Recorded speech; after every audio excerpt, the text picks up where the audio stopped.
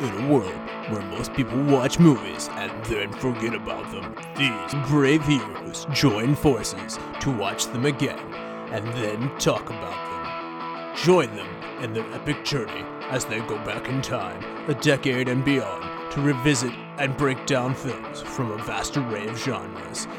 Do these movies hold up over time? Are they classics?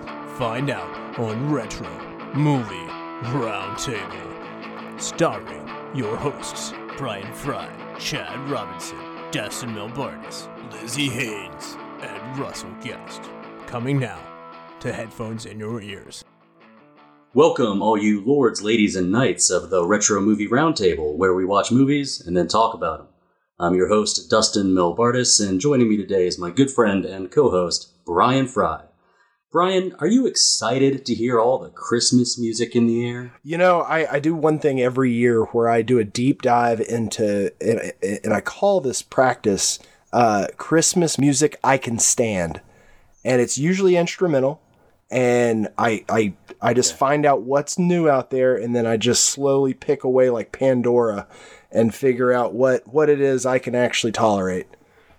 So you curate a little Santa's list of the good list of music. I do, because I got tired of fighting with people about playing, holiday music. I have to listen to it all day, every day at work. So I was like, listen, you guys gotta give me a break when I get home. But of course, they're in the spirit. So yeah, I basically take about a week and I curate like this year's Christmas playlist that I won't shoot myself in the face over. Oh, that's good to hear. I'm happy to report that Wham's classic Last Christmas is getting covered to death by all the young recording artists out there, which means that they appreciate it. All I've heard, I can't tell you how many young employees I have, and they're like, have you ever heard of Kate Bush? And I'm like, yes, I have. Yeah. Would it surprise you to know that I was once considered young and beautiful? Right. Brian, tonight is a great night, in part because we've got a great guest. You will know his voice from the podcast, How the West Was Cast, or maybe you've interacted with him in Salt Lake City because he is the chair of the Department of Film and Media Arts at the University of Utah. Dr. Andrew Patrick Nelson, how are you tonight? Very well, sir. Thank you for having me. Very glad to welcome you on. Is Christmas season just all over the place in snowy Salt Lake? Absolutely. It's not especially snowy right now, but the Christmas season is upon us and really has been upon us since November 1st. As soon as anyone has a chance, just climb up in the attic and grab those decorations. Time to pull them down. So, Andrew, you're in the Wild West. Okay. And your faithful horse is your companion. Okay. What did you name your horse? Well, as Luke Askew tells Gary Grimes in the Culpeper Cattle Company, you don't put a name on something you might have to eat. Oh, so you are taking the practical way here and just saying, you know what? Better not get too attached. Yeah, I think that's good cowboy advice. But that's pretty smart. Brian, did you take that same advice, or did you give your horse a name?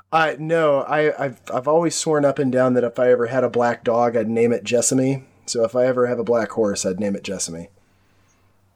Jessamy. Yeah. Is that a special name in your family or history? No, it was a World War I children's book, or the protagonist in a World War I children's book by Barbara Slay. Anyway, it's like a little golden book, but it had World War I themes due to the time that it was published. The timing, yeah. Anyway, the main character was a little girl named Jessamy. That was later incorporated into the Sandman series. It's actually the name of the Sandman's raven. So that is a very cool answer. Co-purposed, but yes, I was familiar with both, and I've always liked the name. Good answer. Well, I'm in a unique position here because I've named several horses. The first was Cerberus Appleby. The second was Julius Pringles. The third was Dorothea Bramblejack. The fourth didn't live long enough to name. And the fifth, I named Usain Bolt the horse. Now, I never had a chance to name that fourth one, but I feel like in this scenario, if I had to pick like the most beautiful name, I'd go with December Bride.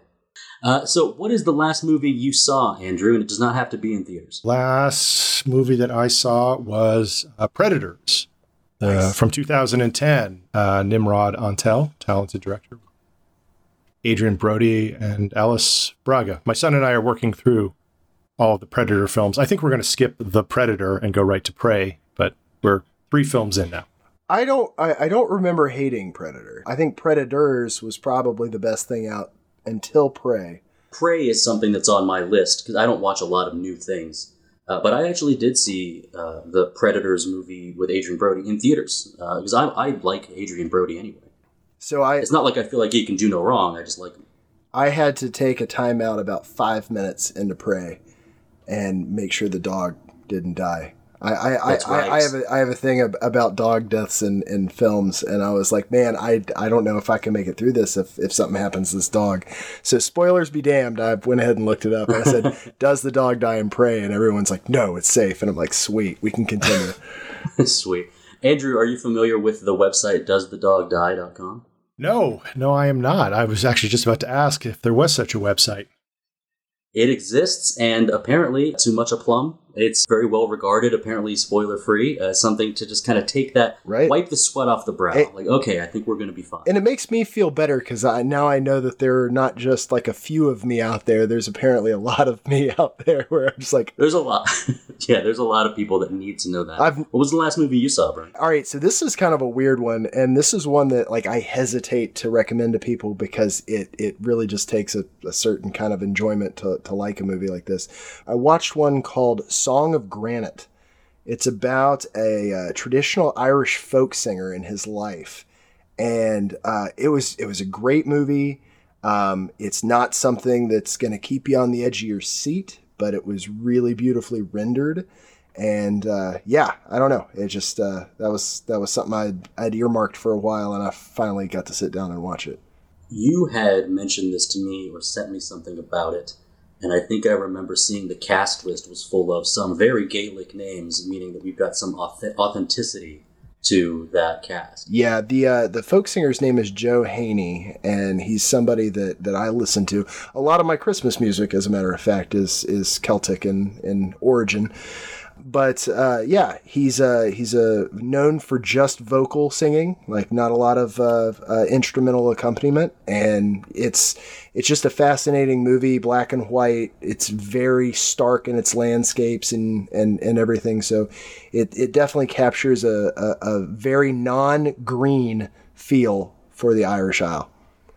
Well, that sounds like a recommendation. I don't have one of those. My most recent movie was from 2022, Karen Gillan and Aaron Paul, starring in Duel, which I could tell you all the premise of it, but then you might actually want to see it, which is perilous, because it's not very good. It is art, ? And maybe that's what gives it some value to the people involved in it, was they were going for something in particular. But it's DUAL, though it does weigh heavily on a dual DUEL. And Karen Gillan plays 2 roles. So it's just an interesting thing. I don't recommend it. Fair enough. Speaking of movies to recommend, though, Brian, what are we watching tonight? We are going to watch 1966's The Professionals. The Professionals, starring Burt Lancaster, Lee Marvin, Robert Ryan, Woody Strode, Jack Palance, Claudia Cardinale, and Ralph Bellamy. This was released in '66 and grossed $19 million domestically. According to thenumbers.com, it placed 9th in the box office that year, ahead of Grand Prix and behind Alfie. The number 1 movie that year, I've heard of this before, The Bible. The IMDb rating is 7.3. However, on Rotten Tomatoes, we have much higher percentages. Critics give it 89%. Audience score gives it 91%. So people look at this quite favorably. It garnered some nominations at the Academy Awards. Best Director, Richard Brooks. Best Screenplay, adapted from another medium, and Best Cinematography. Also nominated for Best Motion Picture and Most Promising Newcomer at the Golden Globes. Now, Andrew, this found your way onto the short list that you provided to us, and we chose it. Had you ever seen it before? I had. I've seen this film a number of times. I've, of course, seen every Western, but this one I have seen more than once. And for we'll say the project of this podcast, I don't know how frequently, maybe it's all the time, that you are sort of critically assessing Western movies, but what were your expectations coming in this time? So coming in this time, so it's been a couple of years since I had seen it. I put it on the list because I think it's an important film in the development of the genre. I think it's a good film, but I think because of its place in history, because it's following certain films and certain other films come after it, probably name those titles later, tends to be overlooked. So I think this is just a great Western to recommend. So I'm glad you gentlemen were interested in chatting about it. Absolutely. Well, I was interested. I like to choose things I have not seen before. So I'll tip my hand. This was new to me. So my expectations, it's very easy when something is nearly 60 years old that you can avoid spoilers and trailers. Just find the movie, turn it on. That was easy for me. What about you, Brian? Had you watched it before? I had never seen this. I used to just never watch old movies. I would watch anything current and within 10 years or so. But even diving back into the 80s, I had a harder time watching older movies. So I just, somewhere in the early 2000s, I was just like, nah, I don't need to watch old film. I can just stick around with, what's current and live. There's plenty of new stuff. Live a happy life. That was stupid. I've slowly eroded that issue in my brain, and now I'm really, really digging. I actually watch more classic movies now than I watch current ones, and so yeah, that's one of the reasons I jumped on this, because older westerns is a vacuum for me. I don't have a whole lot of experience with them. And I was super excited to dive into this one. Well, we might have the perfect guest who's got some experience with Westerns. He did say he saw it twice, or more than once. Excuse me, more than once. Right. Well, I've got this question we typically ask about a lot of movies, but I wonder if it's different for Westerns in general. The question is, Andrew, does the movie hold up?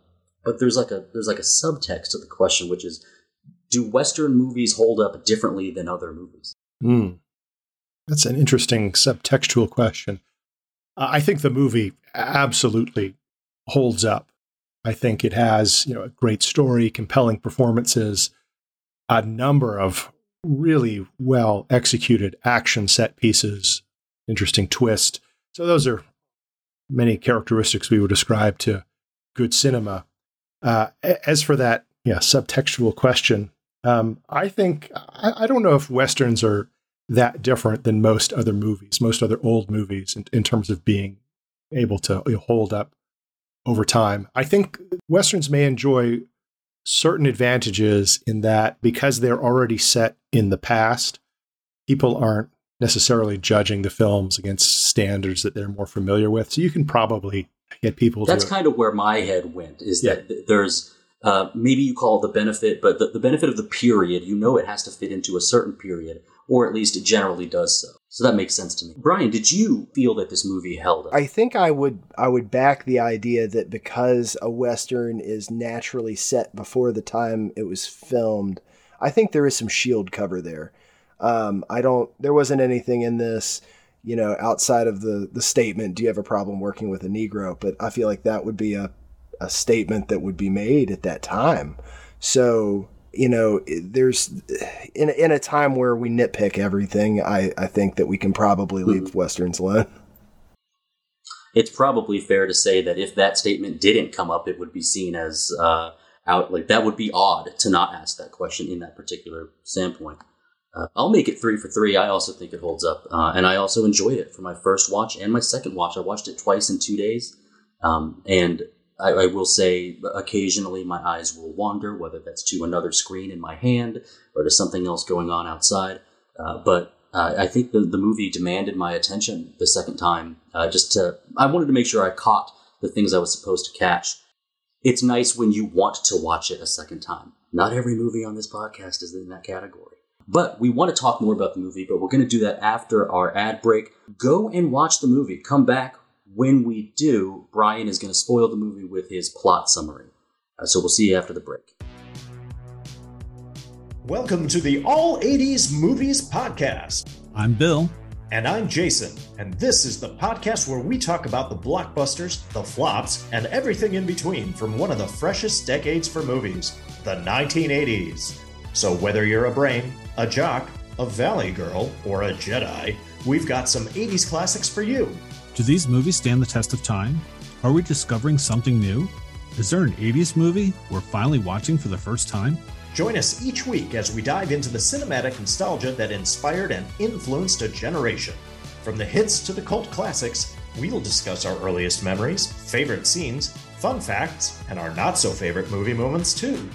It's the All 80s Movies Podcast, now available on all major streaming platforms.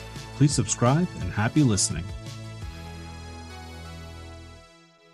And we are back. We're going to cover The Professionals here. We're going to start with a plot summary. Brian is going to describe what happens in this movie. If you haven't seen it, go watch it. Then you want to listen to the next hour. Brian, take it away. A wealthy Texan, J.W. Grant, contracts the services of 4 men, all of whom are experts in their respective fields, in order to go into Mexico and retrieve his kidnapped wife. The woman in question is being held for ransom for $100,000 by Jesus Raza, a Mexican revolutionary turned bandit in the closing years of the Mexican Revolution. Henry Rico Fardan, a weapons expert, Bill Dolworth, an explosives expert, Hans Ehrengard, a horse wrangler, and Jake Sharp, a trained scout and tracker, make up the team sent into the Painted Hills to rescue Maria. Both Farhan and Dolworth had fought alongside Raza in the revolution under Pancho Villa. They enter Mexico and witness Raza and company attack a government train and follow it to the end of the line. Once there, they locate the camp and come up with a plan of fast, violent action and distraction, only for Farhan and Dolworth to witness Maria about to willingly make love to Raza. Realizing that something was amiss with their task, they knock out Maria and spare Raza's life and flee toward the border. Raza and his men relentlessly pursue them into the hills, where Dolworth makes a stand to give the others time to escape. In his encounter with Raza, he kills all of the soldiers, including his one-time lover, Chiquita. During the fight, both Dolworth and Raza are injured. The others make it to the rendezvous with Grant's men when Dolworth appears, having survived and spared Raza once again. There is a confrontation with Grant, and he is exposed as the one doing the kidnapping, and the professionals turn their backs on a fortune to let Maria leave with Raza as they ride back into Mexico. And it's a long ride. We know that there's the harsh realities of the desert, and we've got this story right in the middle of it. Now, the movie's called The Professionals, and Brian, you said that there was a plan to get down there, and then I think we immediately jump into, well, we know how we were going to get here, and I think we're going to figure some stuff out. They have to get back, and it's a long way back. Andrew, we start with a plan.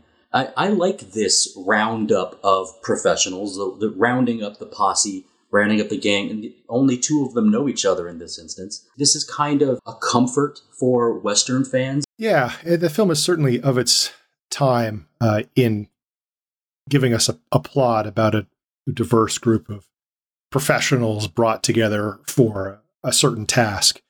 This movie comes in the wake of another film in that vein, The Magnificent Seven, which came out in 1960. It's John Sturgis's American Western remake of Akira Kurosawa's The Seven Samurai. And then it anticipates later films like The Wild Bunch. So these are films about guys who kind of recognize their days and ways as Westerners are numbered. Modernity is here. The century is turned, but they see opportunity in mercenary exploits in Mexico. And I think from what I understand, the 2 pals, Dolworth and Rico Fardan, they've done some work south of the border before involving themselves in the business of war. Brian, this is something you brought up, that you know that he has a past relationship with Cici Chiquita, who we don't get enough screen time of. But we've got, as part of their past, we learn a little bit about them, but really, when they all kind of show up on the train together, we're going to learn about the plan. They kind of have to learn each other pretty fast. I think that comes across quickly. Yeah, I don't think there was any real, it's kind of one of those things that even without a reputation or something, he's kind of reading off everybody's resume and they're all like, yeah. When you put a group of guys like that and you're talking about that kind of money, I think there's at least some understanding that they know what they're doing. At least as long as Sean Bean's not in the room. That's crazy. We watched a movie on this podcast where Sean Bean survived. That's the craziest thing of all. and it was another gathering of mercenaries to achieve a goal. So it's been a common theme this fall, and Well, as I said, it's certainly, some historians of the Western would say that this film is emblematic of a fundamental shift in the Western as we move away from lone gunfighter characters defending society to groups of professionals who can only exist apart from society, taking on these kind of mercenary jobs, and who, aren't really fighting for any greater cause. They're fighting for themselves. They just enjoy battle. They enjoy the companionship. So this film is, again, of its moment in that respect. The life, the camaraderie, they come together.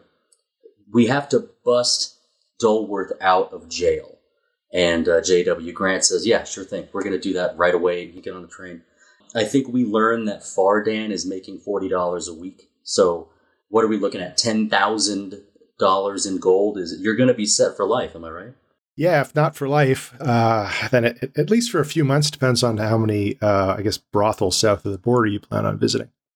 Now that's interesting that you bring that up, because we have very few instances, maybe even none, of gambling, of inside a saloon. We don't get those creature comforts in this movie. No, these are men out in the wilderness, and the society is one of professionals. Brian, what did you think about the harshness of the landscape that we are thrust into?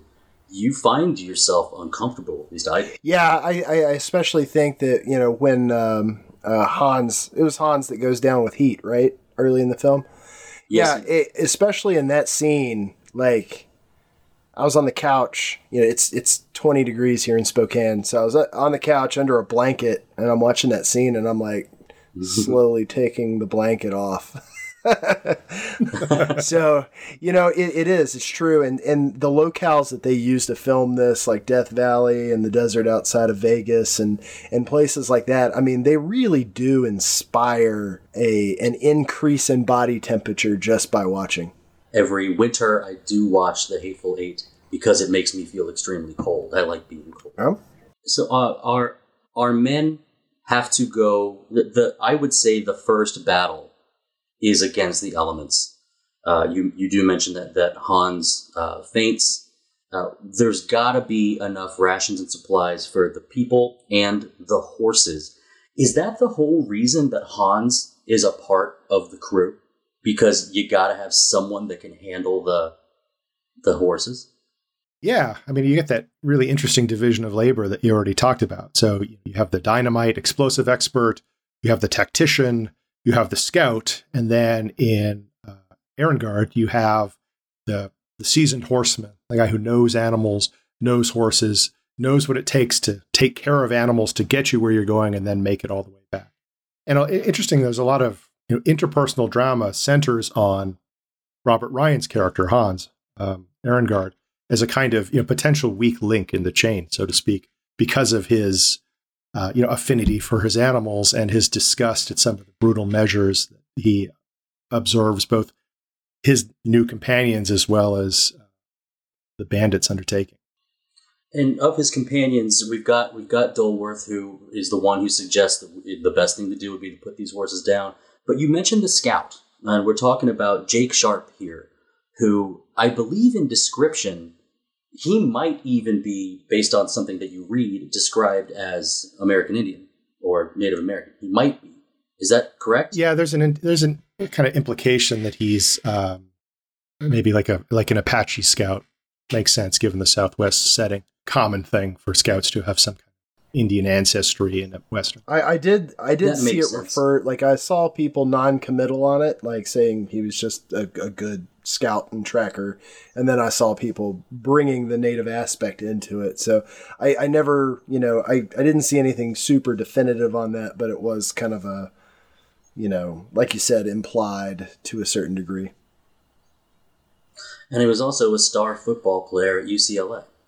Woody Strode? Oh, yeah, no, absolutely. I mean, he has a remarkable life story. He's an amazing athlete and has a really good and important screen career. He's in John Ford's stock company, so we see him in a number of Ford's famous Westerns. He has an important role in The Man Who Shot Liberty Valance. He has a starring role in Sergeant Rutledge. And then he goes on, after films like this, to appear in films like Once Upon a Time in the West, and then a number of Italian Westerns. But we did learn that, we bring them together, and there's an interesting comment brought up by, I believe it's J.W. Grant, when he's pointing at the newspaper article saying, you're going to go after Jesus Raza, or as he says, Jesus Raza, where he asks, I believe he asks Rico Fardan, who's wearing his cardigan and his campaign cover, do you have any problems working with a Negro? Brian, did you catch this? Yeah, and it's one of the things that I kind of raised an eyebrow at, because after pointing out that, on a newspaper, here's him riding with Pancho Villa in the Mexican Revolution, he then asks if he has a problem working with, an African-American. And you're just like, that's kind of a dumb question. And you kind of see it on Lee Marvin's face. Like, yeah. Can we continue? I think that's actually... Yeah, so that scene isn't, so much like something uncomfortable because it's from the 1960s. I think the scene works within the context of the movie. It's an early indication of what kind of man Grant is, that maybe he isn't all that he suggests that he is. But it's also kind of a moment that brings them together. The look on Lee Marvin's face, just the disdain at being asked the question. Because it's just, we know in that moment that race, color, creed is of no consideration to these men. What matters is ability. Yeah, and we get to see that ability on display as they go further south. I think if I looked at the map, I tried to zoom in on it a little bit. They mentioned something about El Paso. From the map, it looks like they might be south of Laredo, but essentially they're going towards the Sierra Madres. Something about Mexico, something about like those mountain ranges. I wouldn't be able to distinguish between where they shot in California, Nevada, and the smaller the provinces on your way to Monterrey. Like I don't know that stuff. It feels very real, doesn't it? Yeah, and I mean to be honest, geography is something that Westerns often play fast and loose with. Monument Valley is the typical example. We all know that Monument Valley is in southern Utah, northern Arizona, but it can be wherever it needs to be. It's just the West. And, similarly, the kind of southwestern landscapes we see in this film, I don't think most viewers are going to question whether or not this actually is Mexico. The West isn't, it isn't really a historical space in these films. It's more of just an imaginary one. I think of only one time that the geography of a movie has ever really bothered me, which was a Hallmark Christmas movie called something like Christmas in the Smokies. Now, I'm from the Smoky Mountains, and I know that they're covered in trees and green and luscious, but they shot it in California because you can see the peaks of the Rocky Mountains behind them, and that was what made me turn it off, if not for the dismal writing and terrible dialogue.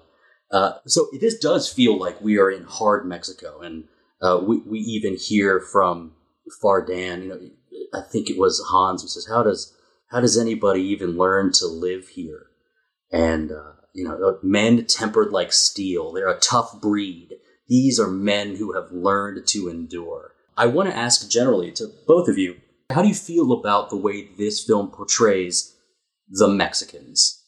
I don't think anything really stood out egregiously. I do think that there is a old golden age of Hollywood standard for how they react in situations. It's the big grin, the cock a gun, a little bit more feral, maybe. Like they seem a little bit more aggressive than usually your cool-handed gunslinger protagonist. But other than that, Raza didn't have that. So, it was one of those like henchman versus leader kind of dichotomies. I don't know. That was kind of my best read for that. It is of the period, and that it is on the one hand still indulging in certain stereotypes, the sleepy demeanor, the broad expressions that you've talked about. But at the same time, what we actually see is a portrayal of something like a society, a Mexican society, a genuine community, albeit a bandit one. And the film is ultimately sympathetic towards these people and their cause. I should probably point out, too, that Jack Palance was not Mexican, to the best of my knowledge. Well, yeah. Incredibly Ukrainian. Eastern European. Not Vladimir. Sadly, what we call brown right. face, remained commonplace in Hollywood much later than blackface did. Burt Lancaster, right, one of the stars of this movie, plays a Mexican in a Western a few years later called Valdez is Coming. So it's certainly indicative of some historical blind spots. Yeah, and the purpose of the question wasn't meant to shine a light on the habits of Hollywood were at the time. I think we covered last year, maybe even 2 years ago, we covered West Side Story, and we had that still going on as well. That was actually 15 years before that. But even still, it's easy. I think it's easy to you have Mexicans with a pistola in one hand and a botella in the other, and there's kind of one thing on the mind, which is we're going to go through the sack and pull out the liquor, or pull out the cigarillos, and we're going to. It did seem a little bit of a leading on that, but that was kind of the time. So this is I think meant to my drop a bomb. General perspective on these is, this is a movie from the 1960s that is quite liberal in its sensibilities. I mean, the Woody Strode moment that we talked about earlier is indicative of that. And I think also I don't think that Raza's name is just coincidental. I mean, I think he's generally meant to represent, La Raza, the people. And to have Mexicans treated as a distinct society with value is, imperfect, but an important development in terms of Westerns. We do learn, and it comes late, but we do learn that Maria and Jesus are childhood sweethearts, and Jesus was a stable boy, and Maria has always loved him. And in the end, the big millionaire is the bad guy. Surprise, surprise. And he's the one that kidnaps her away. It makes me look at the response. It makes me, the second watch is nice for this movie once you know the truth. Because if you flip the focus a little differently, then what we have is a team of professional kidnappers coming to fake an explosion, like an attack from the Federales, and then kidnap a woman away from where she actually wants to be. So all of the response back from we call them banditos, but the response from these people is these people just stole our master, like the man that our leader just stole his wife away. And so the response is kind of appropriate here. I mean, this film isn't, it isn't The Searchers in that it doesn't take too seriously this idea that, well, maybe to these folks, we're the bad guys. The Professionals is, on balance, a somewhat lighthearted, quite witty film. It's an action film. But at the center of it, it does ask that question, who are the good guys? And that's actually the film kind of, hinges on that question, which is posed explicitly by Bill Dulworth in the film. Brian, what do you think about Dulworth here? Because I remember that line, and there's a lot of great lines in this. How do you think about our leading man? Or would you call him the lead man? My eyes almost always go to Lee Marvin, but how do you feel about Burt Lancaster here? So without spoiling any of my superlatives or anything, one of the most exciting things about this film for me was the fact that Lee Marvin was in it, because one of the few older movies I had seen at a younger age was Dirty Dozen, and it endeared that character, his persona, to me for a really long time after that. So I was like, oh, it's a Lee Marvin movie. Sold. But no, or I guess I should say I agree with you that Lee Marvin is where my mind goes in terms of a lead. I don't know if it damaged my perception of Burt Lancaster or not, but doing my read-ups on this film and the fact that he butted heads with Lee Marvin so much, I don't know if that put me off on Lancaster a little bit, but I liked their camaraderie. I think they did an incredible job of not showing any friction between the two of them. I wanted to say that. I didn't see it on screen at all. Yeah. So, and even the conflicting reports about the why they were butting heads is weird to me. So it's just one of those things where I think that you had to have both of them. I think you had to have the two kind of contrasting, one's the kind of sagely mentor, even though I think Lancaster's older than Marvin in this. But really? He comes across as like the almost a father figure, and maybe it's because of the, running fast and loose and sleeping with other guys' wives and stuff that, Lancaster's doing a lot of the things you would expect the protege to be doing in a lot of these type of films. But no, I absolutely love their bouncing back and forth, and then obviously the fight scene at the end where Lancaster holds the ground against overwhelming odds. Right. You got to have them both. I mean, you just do. Yeah, no, I think there's certainly important precedents in earlier westerns where you have a more straight-laced character, and then you have kind of a wild card, and they have this good cop bad cop relationship. So one precedent would be a film called Veracruz from 1954, where it's Burt Lancaster again in the kind of roguish role, and Gary Cooper's the more straight-laced cowboy. The gunfight at the OK Corral, another Burt Lancaster picture from 58, would be another example where Lancaster plays the straight-laced Wyatt Earp, and Kirk Douglas is the more eccentric Doc Holliday character. So that's kind of a staple of westerns in this part. Yeah, so Lancaster's 11 years older than Lee Marvin. Yeah. What was Marvin? Was he 40, 42, 44, something like that? Yeah, I think he was 42, and then Lancaster. He had white hair coming out the womb. Well, he's one of those guys like Sean Connery. It's like either you saw Dr. No or you assume Sean Connery always looked like Entrapment. So that's it. There were two Sean Connerys. There's Dr. No, and then there's everything. The Rock. That's the two you get. And if you grew up with The Rock Sean Connery, that's how Sean Connery was born. Right. It's like never having seen Dog Day Afternoon. Right. And knowing wait, Pacino was young once. Yeah. I didn't think about those two as best friends. I guess the way that you described it is like mentor protege, I think is maybe more appropriate. There was something that happened in this movie a couple times, and I don't think it was not Fardan to Dulworth, it was Fardan to the audience, where it wasn't like an accurate guess or some type of prediction. It was like the result of good planning from Fardan's point.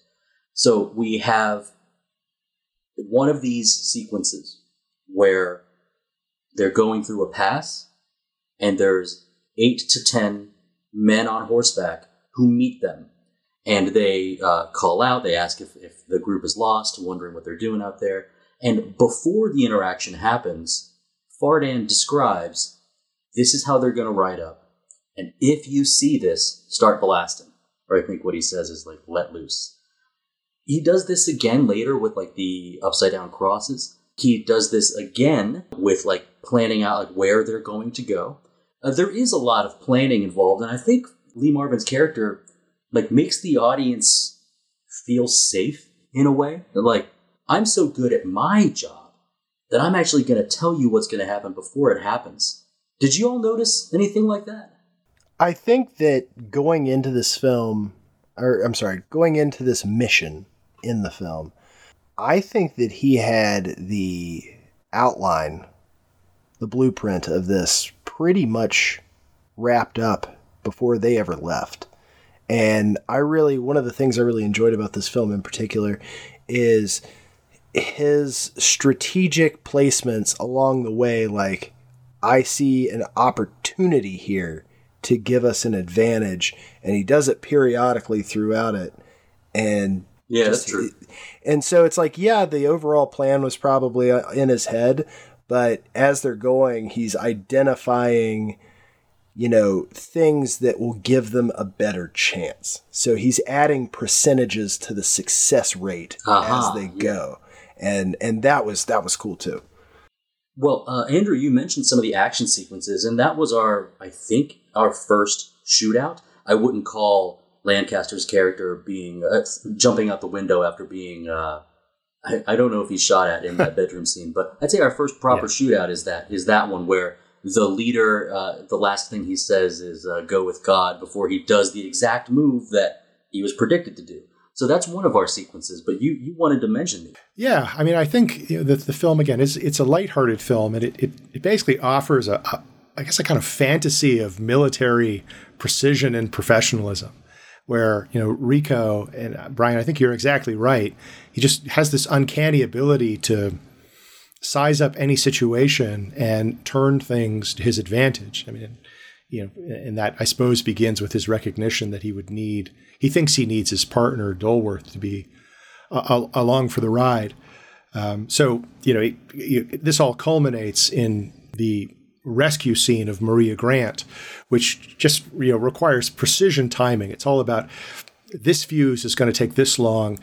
Once you light the dynamite on the arrows, you've got 7 seconds to shoot it. It's just the precision is just, again, it's a fantasy, but a very enjoyable one. And the thing, everything more or less works. It's also interesting to me, you see a lot of crossover in skill sets. So, like, in my approximation, outside of setting some charges, you have Woody using more dynamite offensively in the movie than you have Dolworth. You have Dolworth really in there for his gunfighting abilities more than his explosive use. Right. And so, and you have, Lee Marvin's character who does some fighting, but it's more the stealth stuff you'd expect the scout to do. Like, I'm the drunk guy bringing you a bottle of tequila, choke him out. You know what I mean? So I feel like there's so much blending of the skill sets where somebody else ends up doing what maybe a different member of the team would have been more right. That's why they were there for. So anyway. Maybe the division of labor breaks down as there's a kind of synergy among the professional group. Right. I mean, in a way, it kind of points to there is a kind of underlying tragedy to all of this, and it's the tragedy that underlies most Westerns. It's this idea that these guys, they're amazing. They're heroes, but only within a certain context. And when times change, they don't have anything to do. So the first shot we see of Rico is him as, kind of an arms salesman. Right. And that image kind of sticks with me. I'm thinking, okay, well, that's what he's been reduced to. And when he gets out in the field, he gets an opportunity like this, something he can't say no to. It's not really about the money, obviously. He's a Superman, essentially. And these other guys are the same. They feed off him. And they're all, almost nigh invincible. The paragraph you might read about this movie starts with 4 adventurers go to Mexico. Like, adventurer is not a job. Now, some heroes in Westerns if you're have a Tomb Raider. So, sure. If you're a Tomb Raider, then I got another tomb to raid tomorrow. Mondays, right? Yeah, it's about time to tomb raid. Excuse me. Some of our Western heroes have a star on their vest, and some of them work as coroners, and some of them are professional gamblers, but I think these guys are like, we are tacticians, and the professional must be able to also handle the dynamite, and also handle the scout work, and also handle the 6-gun, and all of these things. It's the mark of the professional. I found that I think of other movies of putting together the team, and I generally go toward more modern things, not the Western genre, and it made me think of Dolworth here. I think his screen value is in being kind of a face charm, even though he was brought on by Vardan to be the detonator, to be the explosive charge. In order to do that, he's also got to be the grease. He's also got to sneak in. And he gets to show that off in some pretty cool stunt work. We see Lancaster doing, I don't know how much of it is his own stunts, but we see him doing a lot of climbing, a lot of crawling. He was a trained acrobat before he ever started acting, or I guess before he went to the military, before he ever started acting. This guy's spry. It took me about 15 minutes into this movie, it may be a little bit longer. It's after the first real gunfight that I just started thinking, oh my God, this is the Western A-Team. Yeah. It sums up because, like, you're right, Lancaster is 100% face. You've got Lee Marvin's the Colonel. Like, in lieu of the fact that you don't have a helicopter or something to fly, you've got these other guys in Western professions. But you're right. Like, you've got the schmoozer. You've got the, those parts. Those parts. You will see these personas collected again in the future. Venerable action types. I mean, it's not to say that the Western becomes any other genre, but the Western was the main form of action and adventure cinema for 30 years. So it shouldn't surprise us that it established or helped codify some of these conventions that are, very venerable. The idea that you assemble a diverse group of people, each with a special skill, they have something to learn from one another. Those skills bring them into conflict. I mean, those films are being made today. The Western is the home, the bread and butter of the anti-hero. Some people who wear stars are good, some are bad, some are both. And that's Westerns is where that, the Clint Eastwood Unforgiven, like, we don't put labels on people here. Yeah, I think there's something to that. It's not to say that there aren't, anti-heroes in earlier forms of literature or genres, but certainly at its best, the Western from its beginning has taken very seriously the idea that these men, because of the skills that they have a certain darkness, that the ability to kill other people is a serious thing. And it's kind of what marks the Western hero ultimately as a tragic figure. In the ritual of the Western, the Western hero supposedly always has to ride off. He doesn't always ride off. He often does. But the answer to why he has to go is that something like, violence is occasionally required to protect society, but then the hero, because of his affinity with violence, his association with it, ultimately has no place in the society that he helps protect or bring into being. So the Western is serious about that. Is kind of the places of debauchery and risk in a world where, like, that's kind of been weaned away. Is that we used to duel each other. And then eventually we got to the point where we said, nobody has to die. So they started replacing the bullets and the pistols with wax bullets. And so, hold on. We've been killing each other. It's like over. And the way that duels work was like, okay, he got hit with a bullet, so he was wrong. This guy was right. Yeah. So actually, daylight saving starts on November 15th, or whatever they were arguing about. There is that question, where is the place in society for these types of people, these types of rituals? Yeah. Certainly in a lot of Westerns, beginning decades before this one, we look to Mexico. Mexico is now the next frontier, the last frontier. What's interesting about the Professionals is it takes place after the Mexican Revolution. So, when the Professionals are riding off at the end, riding back to Mexico, it's a very upbeat ending. Where are they going? What are they riding off to? I mean, so is it completely over? I did say in the synopsis it was at the end of the Mexican Revolution. Had it already ended? Well, yeah. So the film, I believe, takes place in 1917, which for some people is the end of the Mexican Revolution. Some people would take the end through the first term of the Mexican president in 1920. But this is sort of the end. And this is, Raz's character is somebody who would have fought under the command of Villa, but that's over. And so that's why he's turned to banditry. So, just like a lot of Westerns are set in earlier moments in the 19th century when the West is ending, this film is quite late, but it's at another one of those moments where they've kind of, once again exhausted the adventurous frontier, and as they ride off, smiling, looking at each other, not off into the sunset, but into the camera. The question remains, like, well, what are these guys, what could they do?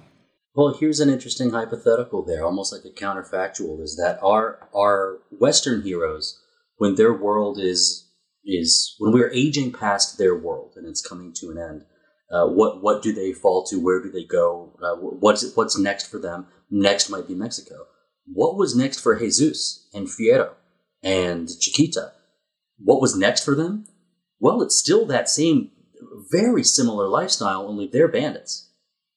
And I don't know, like the line is stealing from someone else or taking what's not yours. We do see their capability in how quickly they overrun the train, which the train that is armed with automatic weapons, by the way. This is a scene I wanted to mention. I think the scene is meant to establish that, these guys are tough, that they can take out. That is a well-armed train that they take out. We see Jesus run over a guy with a machine gun. Their marksmen aren't very good, I guess I should say. Got a bunch of stormtroopers. Yeah, they've got stormtrooper syndrome. Well, probably because Lee Marvin wasn't there to train them how to use them. Right. It wouldn't be written until, I think, about 12 years after this movie came out, but literally the song playing in my head as they rode off into the sunset was Warren Zevon's Rollin' the Headless Thompson Gunner.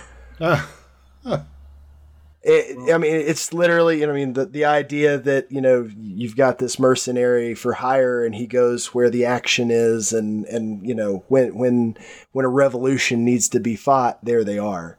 Yeah, and before we leave the revolution behind, it is mentioned, we have discussions of the past.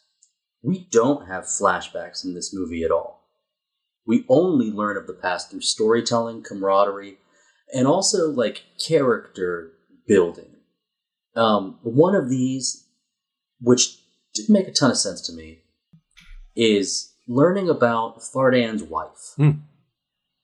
Now, that story is happening when Erengard says justice after Jesus Rasa is shooting some of the people from the train. The Federales, yeah. And I'm being open here. I was just kind of confused as to the importance of that. Yeah. I think there's some stuff that gets brought up in the past. Dolworth waxes poetically about the nature of dynamite, or his purpose in the world, and how this canyon's going to fill with rocks because of dynamite, not faith. There's some stuff that I almost feel like the lines were written and nobody raised their hand and say, does this need to be here? Or does this make any sense? And then there's the long amount of time that they spent fighting. Obviously, we know that Fardan and Dolworth fought with Raza, but do you feel like there was enough of that? Should we have had more of that discussion, maybe flashback to them fighting together or something? Or I actually found it a little confusing. I felt like it took away from my enjoyment of the movie. What do you think about that, Andrew? Oh, that's a good question. I think, as for that exchange between Erengard and Dolworth, where Dolworth tells Erengard about Rico's wife, in kind of graphic detail what happened to her. I think that gets back to that question that Dolworth asks about who are the good guys. Maybe there's only been one revolution since the beginning, the good guys against the bad guys. The question is, who are the good guys? So we're at a moment, as you said, where Raza has just executed Federales, and Erengard is disgusted at this. And so Dolworth's role there is to suggest that, the people being executed were worse, guilty of, in his mind, worse. And that includes the murder, the brutal murder of Fardan's wife, who's kind of alluded to her. Yeah, exactly. So to me, the film is constantly dealing with this question. Who exactly are the good guys? And I think the script is pretty thoughtful in the way that it kind of plants some seeds early. You actually have a character who explicitly asks that question, but within the context of, why would Anglos go to fight in the Mexican Revolution, right? The idea that maybe that distinction, that border, America, Mexico, Anglo-Mexican, maybe that's irrelevant. Maybe there just has been one continuous revolution, good guys and bad guys. Maybe there's this bigger story. I think the film then is planting these seeds, is developing this theme, and then brings us to a conclusion where we actually answer that question, who is the good guys and the bad guys? And the characters answer it for themselves, that they're actually doing what they were paid to do, and that's to, rescue a kidnapped woman from a horrible man. I love the use of that phrase, later, upon completion. Yeah. We've actually done exactly what you told us to do. Yeah. The dialogue pieces from Lancaster and Marvin, I think they're 100% necessary. I think that when you do the jobs that these guys do, when you live the lifestyles these guys do, and you're not, if you are not just a pistol with a mouth, then you have this sort of introspection.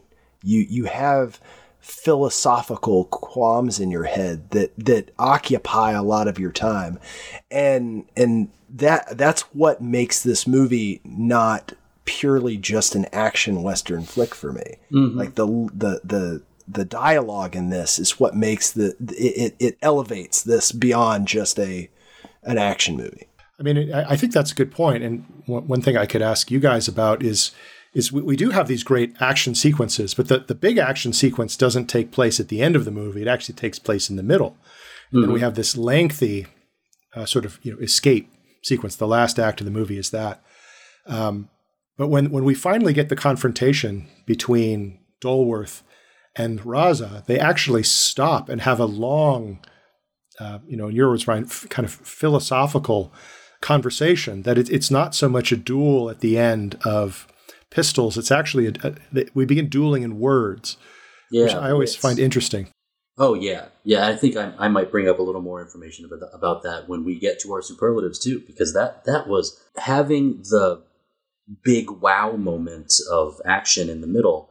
The end chase can sometimes just be 12 minutes tacked on, but knowing that they're fighting the elements, knowing that planning is still the way that they end up succeeding, and now let's finally, for the first time, I know it's been a little late, listeners, let's talk about Maria here.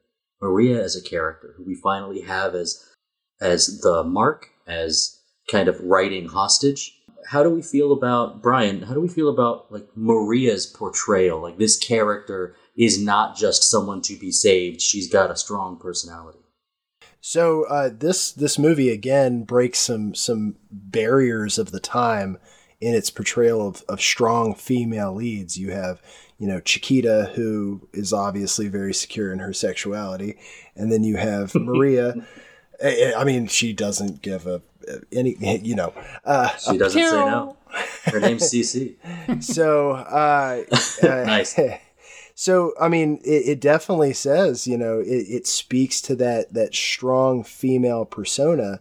And, I'm not going to say that they aren't beautiful, because they casted well in that scenario too. But, she goes on her own independent monologue about what she's willing to do for the cause and what she's willing to do for Mexico.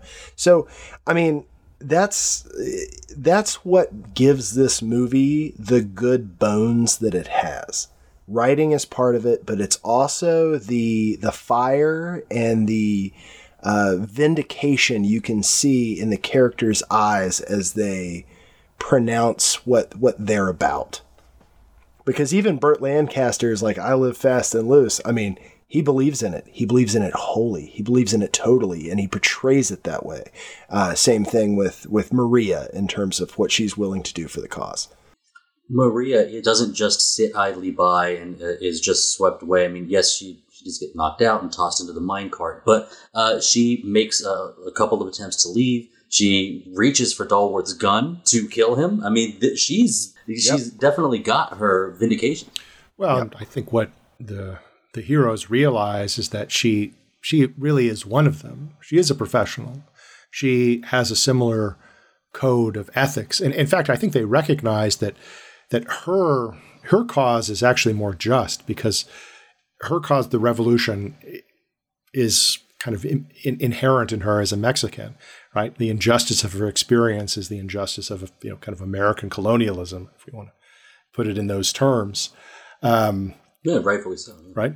So, I mean, Claudia Cardinale she's just a remarkable screen presence. I don't think there's a film she's starred in where she doesn't, command our full attention every time she's there, not only because she's a stunning woman, but because she just has such a powerful screen presence. But, the film's, twist that this isn't just a damsel in distress, that what they're actually doing is finding a kind of a kindred revolutionary spirit is one of the delights of this film. She's definitely $100,000 woman. Yes. Yeah. Yeah, Lancaster learns what makes her a $100,000 woman. And it doesn't have to be from, like, wielding a gun either. It's through what she says and how she acts and just that heart and soul with her. You know, it wasn't given the golden eye, let's give Natalia a gun and now she's an operative. Like, we don't have to do that. You can just build up the things that make the character who they are already. It's the Jamie Lee Curtis True Lies treatment. Hey, you did this one thing that was dangerous. Now you're an agent. Ta-da! Well, and I don't think we see enough of Chiquita, unfortunately. She's present, and we learn that she's capable. But she almost, I mean, hey, she's out of bullets. She almost gets Dulworth in the end, doesn't she? Or did she even want to? Is that what you guys? Oh no, I think she would have blown. Yeah, she would have shot him in a heartbeat. It's in true fashion. We have been dancing around so many of my superlatives that I don't want to give too much away.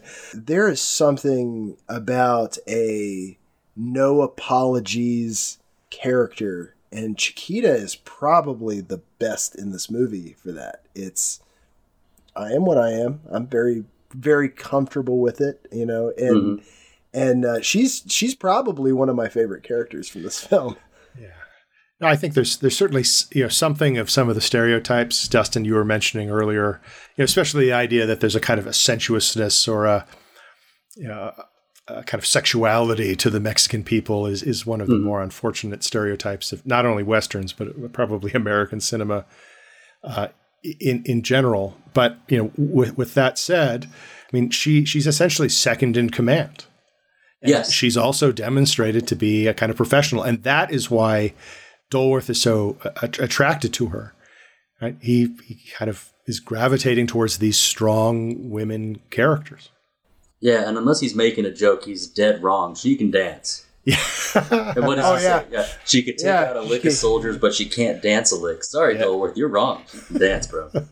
Well, speaking of dancing, we were dancing around our superlatives. I'm ready to get into them, unless there was anything else in particular that like really stood out that like, oh, I had to mention this. I thought it was interesting that this was the first Western to feature nudity. That was a tidbit that I came across in my read up for this. Just wanted, not that it needed to or anything, just thought that was an interesting thing because honestly I'd never thought about it.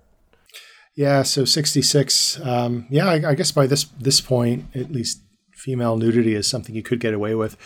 You know, it's from a distance, so yeah, I wonder if they consider it fairly tame. Is it the first Western to feature nudity? I'm going to have to think about that because it's possible there could have been some very early Westerns that did. But yeah, okay, let's give it that for now. I tell you what, if you do find another one, post it in the comments so we can have discussion. Who I'm trusting on this. Right? I'm not trusting internet commenters. Trusting the internet. Yeah, the internet will tell us. Western lover spelled with a U. I am. No, actually, real quick, just a question. Question for you, Andrew. Sure. Do you allow citations from IMDb? Do I allow citation? Class? You know, yeah, in your class. You know, so once upon a time. So the short answer is no. But in my line of work, one thing that happens a lot is publishers will send me manuscripts for books that they're considering publishing. So basically, if anyone ever is going to write a book about the Western, I will probably at some point be sent the manuscript to kind of read it and give my opinion. And one of the absolute worst prospective books I was ever sent was filled with references to IMDb commentators in the comment section of movies. Now, there's nothing wrong with the comments. Some people can make very astute comments, but it was referencing them as though they were professional film critics. And that's where my mind goes immediately. So based on the astute observations of Box Office Bro 69. Well, it was something like that. It was what the book did. This is very funny. It would say, you know, as critic, you know, John Smith says, and then I was thinking, I don't know this film critic.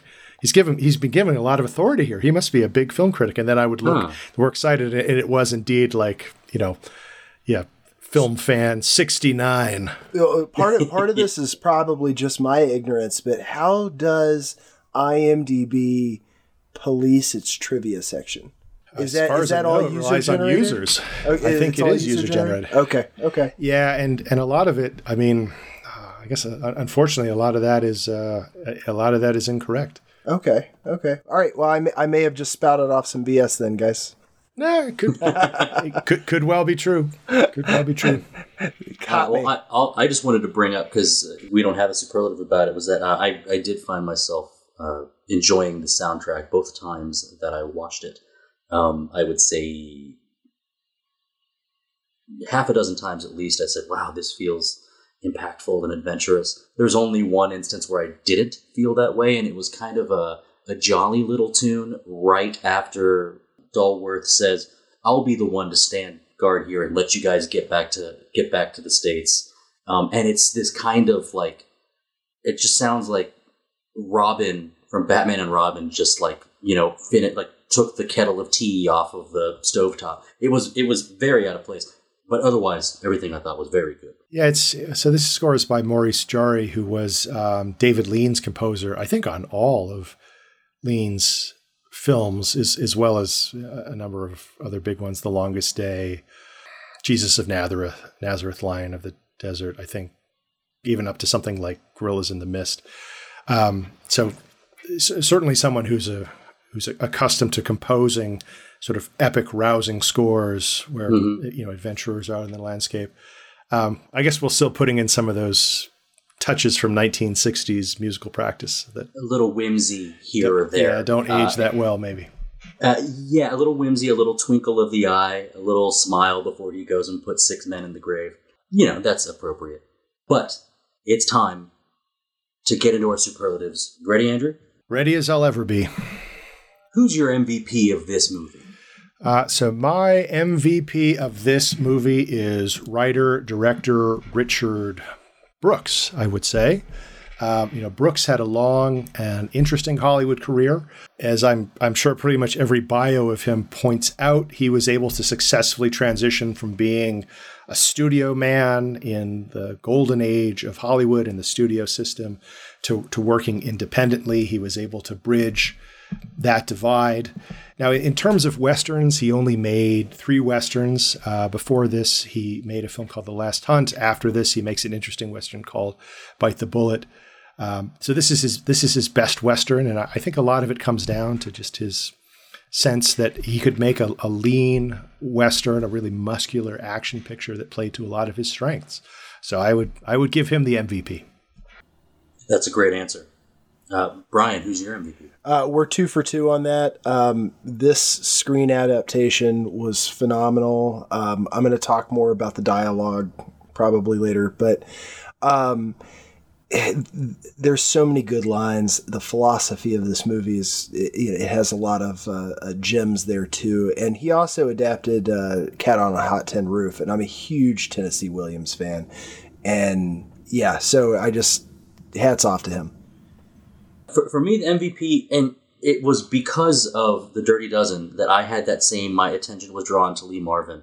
I think I gravitate towards the leader, the captain of the team, and I did feel as if he was the mentor of this band, of this group. And I feel like Dulworth seemed like he needed leadership, or he just needed that guy to have his back. When Dulworth gets into trouble, then Rico's going to be there to get him out of trouble and hand him a bottle of whiskey afterward. And that gave me a warm feeling. And the whiskey I was happy to have it. Yeah, for sure. Andrew, who's your best supporting actor? Yeah, that's a tricky one, especially in a film where, as you just alluded to, none of these guys could do it on their own. Independently, they're kind of lost, but together they're professionals. This was a tricky one for me, but I'm actually going to go with Jack Palance. Palance is a familiar face from Westerns. He plays one of the villains in Shane. He later, after this film, appears in a number of Italian westerns. Comancheros is one of my favorites. And then one of his last great roles is also a western role in City Slickers. So I like him in this. I think he's actually very sympathetic. And what I especially like is when we get to that dialogue at the end where he's talking to Burt Lancaster, and we've only sort of seen him speak in sort of quick utterances up to that point, and then as he kind of slows down, it's just this very loquacious, thoughtful character emerges, and I think it takes a really good actor to move from one extreme to the other as Palance does. So he would be my best supporting actor.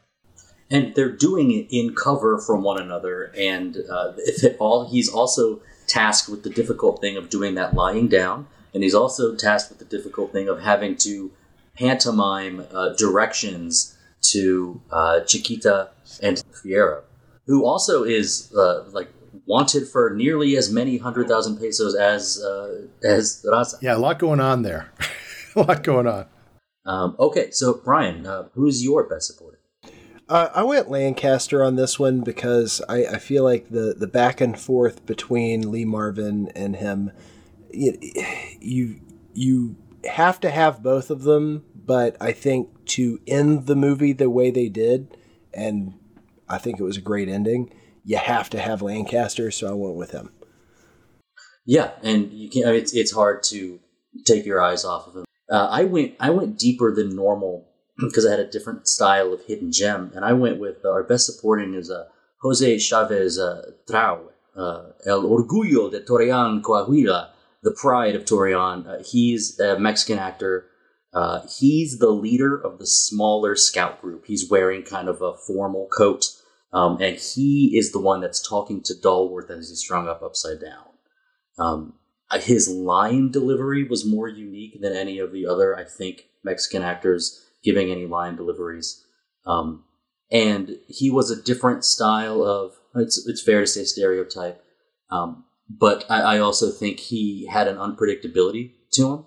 And he's played a lot of those roles, but it was in this movie that I said, this guy's standing out. He stood out both watches for me. Cool. Your hidden gem, Andrew. Yeah, well, maybe it isn't so hidden because both of you alluded to it, but something I really like about this film is the way that the landscape in particular moments becomes a kind of character unto itself. That there are features of the landscape that the heroes sometimes use to their advantage, but that there are other moments where the landscape itself is their primary antagonist. I really like this idea that the landscape isn't necessarily neutral. It's not just a beautiful backdrop. It actually affects the action. And the Westerns that can do that, I have sympathy for. So I like that. Yeah, I feel the same way, whether it's a rushing river or the opposite, dusty plains and sand all over everywhere. Make sure you take your salt. Brian, what's your hidden gem? I watched this movie before I went through the cast, so outside of the couple people that I can name visually, I didn't really realize that was Jack Palance. So once I realized that, I was like, oh my gosh. So, to me, he is L.G. Murphy from Young Guns. Like that's my introduction to him was Young Guns. And, he's had an entire career that is filled with intense Western villains. And I wouldn't characterize him as a villain in this film, but I will say I was shocked that was him. Like, I didn't make the connection just watching it. Yeah, and a wonderful performance not a large amount of screen time, but a great performance. For me, it was not an actor. I went with the focus on the amount of small, personalized, or custom gear that any adventurer, outlaw, cowboy has on them at any time. We see some custom shaving kits, including ceramic bowls and razor strops. We see packable gun cleaning brushes and oils. We see specialized map equipment. Vardan's using a compass. There's a clear abundance of tobacco and rolling papers. You got to be prepared. There's plenty of brown party liquor. Like all that, you have to be prepared. Hans has like feeding buckets for the horses. We see them packing some of it up in like suitcases, and obviously we know that there are some mules with dynamite. But I've always thought that it's even more so than like the Boy Scouts always be prepared. Don't be prepared like a scout. Be prepared like you're in the Old West. Then you know you'll be fine. So that was my hidden gem. They really showed off that equipment. One of the hardest superlatives. Andrew, who are you going to recast in this movie? Yeah, that's a good question. I mean, I guess I don't. Maybe the historian in me is unwilling. You don't want to. Unwilling Yes. to touch it. I guess if forced, I think that there could be a case for somebody else playing the Ralph Bellamy role of Grant. Maybe I think Bellamy is fine. You know, he'd been performing. Oh gosh, since I guess the 20s or 30s. You know, he's a familiar face. Who I would replace him with, I'm not quite sure, but I'm very reluctant to tinker with the past. If movies tell us anything, it's that usually doesn't turn out well. Well, I'm glad that you were game. I've had guests before that said that they refused to answer the question. I threw them out the window. No. So I'm glad you were game. Who are you recasting, Brian? This is just a fandom piece. The only person that I didn't need in terms of who played them in this was Robert Ryan. Although he does a great job. Like he doesn't need to be recast. But I'm a huge Robert Meacham fan. That's who I would put in that spot if I were going to recast this. And my wife will tell you, much to her chagrin, I'm a huge submarine movie fan. Basically, if it's a war movie with a submarine, I probably love it. So I kind of pulled him out of my Enemy Below hat. What I actually went after Robert Ryan as well, not because of a poor performance, but just I was looking for something. So I've put this together as we have to live in a world where there just aren't enough Mexicans represented in Hollywood. We know this is the reality of the time. So if we have to accept that, then I would replace Robert Ryan with Charles Bronson. Just a tougher guy. Getting the dozen back together. Plus, exactly. Dirty quarter dozen. Plus, like, he's Lithuanian, so it doesn't really matter. You could even keep the Hans name, and that might work. But if we can fudge the timing a little bit, I did find just an absolute lovely, some have described the most beautiful Mexican actress ever. She would have been a little too old for this movie for the role of Maria, but I would have gone with La Doña Maria Felix as Maria instead. I mean, nothing against Claudia here, but I felt her accent, like being an Italian woman. I felt her accent. Same with Plants. Actually, you can tell. Like you can just tell. It didn't take it away too much, but I think listeners of the podcast know that sometimes I'm picky about like accent work. But yeah, that's my recast. We've got 2 in a row: best shot and best scene. We'll start with the shot. Andrew, what's your best shot of this movie? Yeah, this is a tough one because there's a lot of beautiful shots in this movie. But what I ultimately decided on, and this is a moment that we alluded to earlier, as the professionals with Mrs. Grant are fleeing, they're running out of water. They've just had to shoot one of the horses. You know, Mrs. Grant is kind of collapsed, and she's given some water. And there's this great shot where Woody Strode is behind her, and we can kind of see that he's digging in the ground with his knife, doing something. And what he's actually doing is picking off pieces of salt for her. Right. And so it's a great shot. You see the landscape, staging in depth, very beautiful. And then we get the payoff where Strode, very gently says, try some salt, ma'am. Ma'am? Yeah. Yeah. This will help. Right. Well, and it also reminded me that, if she grew up in this area, she's around other hardened folk. Like, she probably knows that. She was also being a little bit of,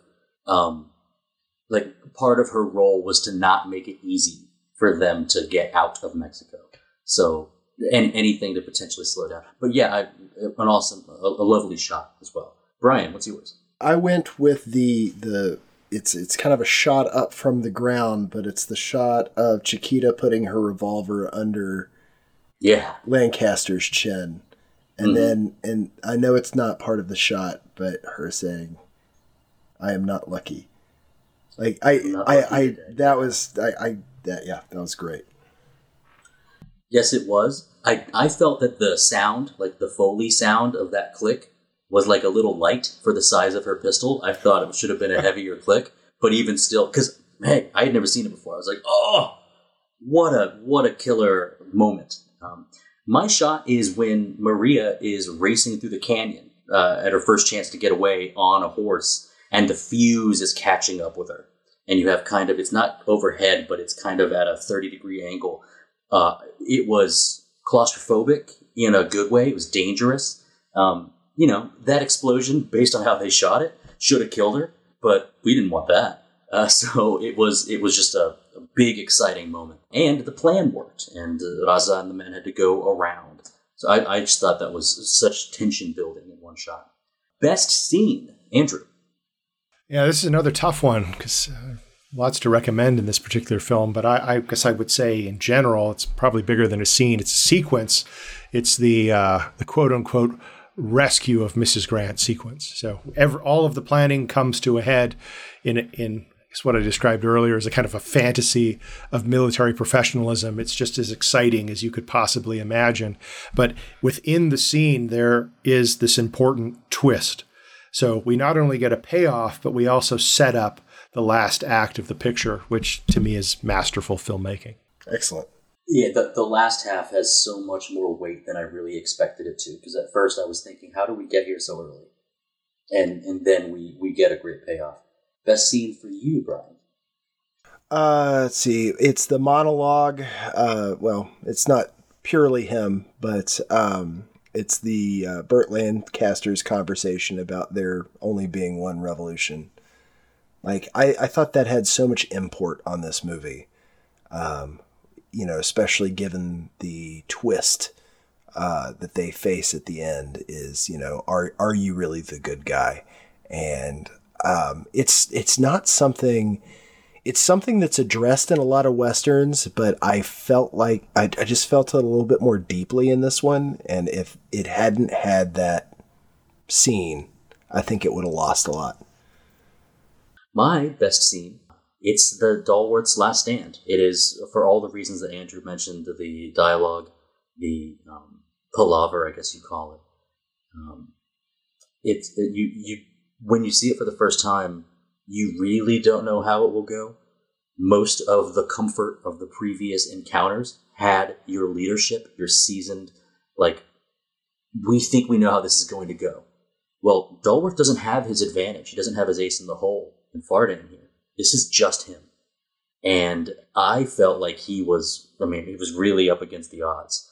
And so that tension and that the payoff you get for it is really something to cheer for. And so that was a great scene for me. How about the best wardrobe or best makeup moment, Andrew? Well, the one that stood out for me, and maybe this is for the wrong reasons, but there is a moment in the lead up to the raid when Lee Marvin's character Rico, simply by donning a poncho and a sombrero and picking up a bottle of tequila, is able to pass himself off as a member of Raza's men, which, again, it's pure fantasy. He even speaks in Spanish. No problem. Right. But as a moment about wardrobe, that certainly stood out for me. Brian, I'm going to jump the line here because that's actually mine as well. Oh, no kidding. All right. Great minds. As well. And the thing I love about it is he wears his campaign hat, which is kind of that. I was thinking like a colonel's hat, but it's like the Montana hat, the peak with the 4 pinches up top. He looks great in that hat. He always looks great in that hat. But he wears his sombrero with the chin strap on the back of the head, the same way that he wears his campaign cover. And his gloves are bright yellow, and he just blends right in. So, yeah, that's mine. Brian, you can finish this out with yours. It's got to be his Lee Marvin's sweater in the very beginning, the cardigan in the beginning of the film. It's like he showed up to set and he's like, "I'm not comfortable without this." It reminded me of his Dirty Dozen sweater, the army green sweater. I was just like, I need my sweater. It's hot as hell outside, but I need my sweater. That cardigan's great. It's got 5 buttons on it. The buttons are brown. He's wearing a white collared shirt underneath it with a black tie. That shirt, the reason I know this, Brian, is because there's a website that puts out like how to put together the classic look from cinema. And the first time I saw that website was when we covered Collateral in 2004 with Tom Cruise's suit. And the amount of detail that people could figure out about the suit was like, whoa, couldn't believe it. And they've done the same thing with that outfit, with the cardigan and his Montana hat. And it's fun to read. I'm not like a GQ guy. I don't know all that info, but it's pretty cool to read. On that article, I saw that particular shirt he's wearing actually wouldn't have been introduced until the late 20s. So there's like... I think that's what got me on it too. Like I was... Well, because I was watching, he's using a World War I machine gun. Like that's the gun he's demonstrating at the beginning of that. And I was looking at that cardigan and I was thinking, I feel like this is a decade early. Oh, wow. So, that's... Eagle-eyed viewers. No, I mean, it wasn't... I wouldn't have called it out that way. Like, I'm not going to be like, hey, the cardigan or the male cardigan didn't get introduced until blank. It's not like that. It's just... I went into this thinking Western, even with early 1900s in mind. Like, I went into it thinking Western, and the cardigan was just, it is just a little off. It was just a little off to me. Well, we've got 2 left, a very hard one and a fun one. Andrew, you have to change one thing about this movie. What are you going to change? Yeah, reluctant to change anything, but in the spirit of the exercise here, I think that as much as I like the opening of the movie, where we really just get right down to it right away, I kind of wish I had a somewhat greater sense of where each of the 4 professionals were at the start of the movie. Like geographically? No, in terms of their careers, their personal lives, their personal development, let's say. I think the movie might have been a little bit richer if we had a clearer sense that they were, unhappy or dissatisfied or out of place or wandering at the start of the movie, and that it was this enterprise that, as it brought them together, that kind of gave their lives meaning again. Really double down on why they need to take this job or want to take this job. It's I agree. I think that'd be wonderful. Brian, what's your change one? Robert Ryan's lung cancer. It's what prevented a sequel to this, and I seriously would have watched it too, like immediately upon completion of this. I've been like, all right. The first thing I did look up was, did they do any, like even a prequel movie, about their time with Pancho Villa would have been cool. So I wanted more. Usually my change one thing involves wanting more, especially on a movie I like. So Robert Ryan's lung cancer is my change one thing. I'm actually going to piggyback right off of what you said, not about the disease, but it's about the prequel. I'd love, give me just 5 minutes. This is longer than I thought it would be. And a lot of it is focusing on just the harshness of the environment. If we could take some of that harshness time and put that time towards, let's see the ones who knew each other before, Chiquita, right, Raza, let's see them in some situation. We don't have to start the movie with it, but like I said, this movie was devoid of flashback, and I'm not saying you have to have it, but it would be cool to know more about that. So, like, I would be totally on board with a prequel, seeing them fighting back in the older days. Let's finish out with best quote, Andrew. Well, I've already said one important quote. Dolworth's question. The question is, who are the good guys? There are a lot of great lines in this movie, and the one I'm, I guess, going to go with is the last line of the movie, which I guess is you need the context. So the last thing Grant says to the professionals is, you bastard, and he's talking to Rico, and Rico responds, "Yes, sir. In my case, an accident of birth, but you're a self-made man." It's cold-blooded. That's awesome. And you're not wrong. This movie is littered with great quotes. I actually, I had written several on sticky notes that I had. I'm still a pen and paper guy, so I had sticky notes all over the place saying, "Oh, I need to. Maybe that's my line. Maybe that's my line." And in the end, I went with none of them. I ended up with. So what else is on your mind besides 100 proof women and 90 proof whiskey and 14 karat gold? Amigo, you just wrote my epitaph. That is a great line. That's cool. Yeah, there are very, very many good ones. I mentioned mine earlier, the how in the name of God does anyone live here long enough to get used to it? Men tempered like steel, a tough breed. Men who have learned how to endure. We were flooded with incredible quotes. Before we assign a star rating to this, I want to give Andrew a chance here to plug your podcast or anything else that you'd like to.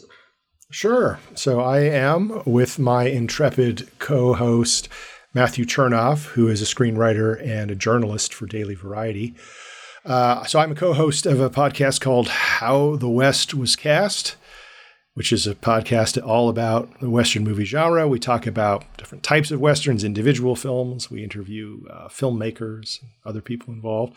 So you can find us anywhere you get your podcasts, wherever fine podcasts are sold, Apple, Spotify, and so on. You can find us on social media at Western Podcast. And then I guess if you want to know more about me, my website is andrewpnelson.com. Excellent. Thank you for that. And we will give you the honor as our guest. We do a 0 to 5 star, 0.5 star being the worst, 5 being the best, and you are allowed to go half stars if you want. How do you rate The Professionals? I give The Professionals 4 out of 5 stars. Excellent. It sounds appropriate to me based on the things you were saying. Sometimes, and I think Russell's the biggest culprit of this, sometimes, especially with like film history, we have someone who will, because of the importance of a movie, they will inflate the score. Oh. And say, well, because this movie... I think I listened to Russell dog Hellraiser for an hour and 20 minutes and then give it 5 stars or something like that. Yeah. So, that's perfectly fair. Well, we all know that bad movies can have important roles to play in film history. All right. Hey, listen, I've always contended that I run on a 10-point scale. 1 through 5 is based on the film's actual credibility and chops, and then the next is the rewatchability and my love for the film. So you can get a 6, and it could be a completely dog film. Whip crack. But I love it. I love it 5. It gets 1. That's fair. You kind of have the parallel ratings. I like that. Well, so what is your rating this time, Brian? I'm going 4 stars on this one. This was thoroughly enjoyable. I had a blast watching this movie. I actually watched it 3 times. Then I told my wife, I actually think you'll like this one.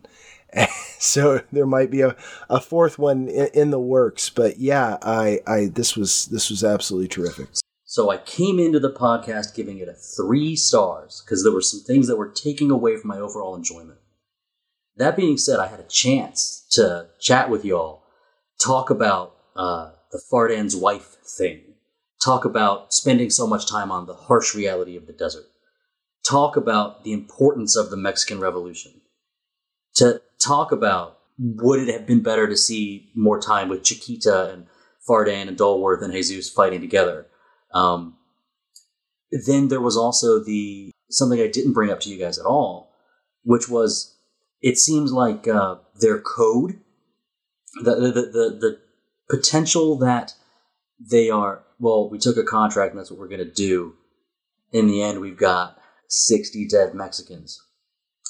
And for the end of the movie to end, you only needed 6 more dead white dudes to get away with the money. Yeah, riding off into the sunset's great, but there's 100,000 gold pieces right there. What's wrong with killing the millionaire? Yeah.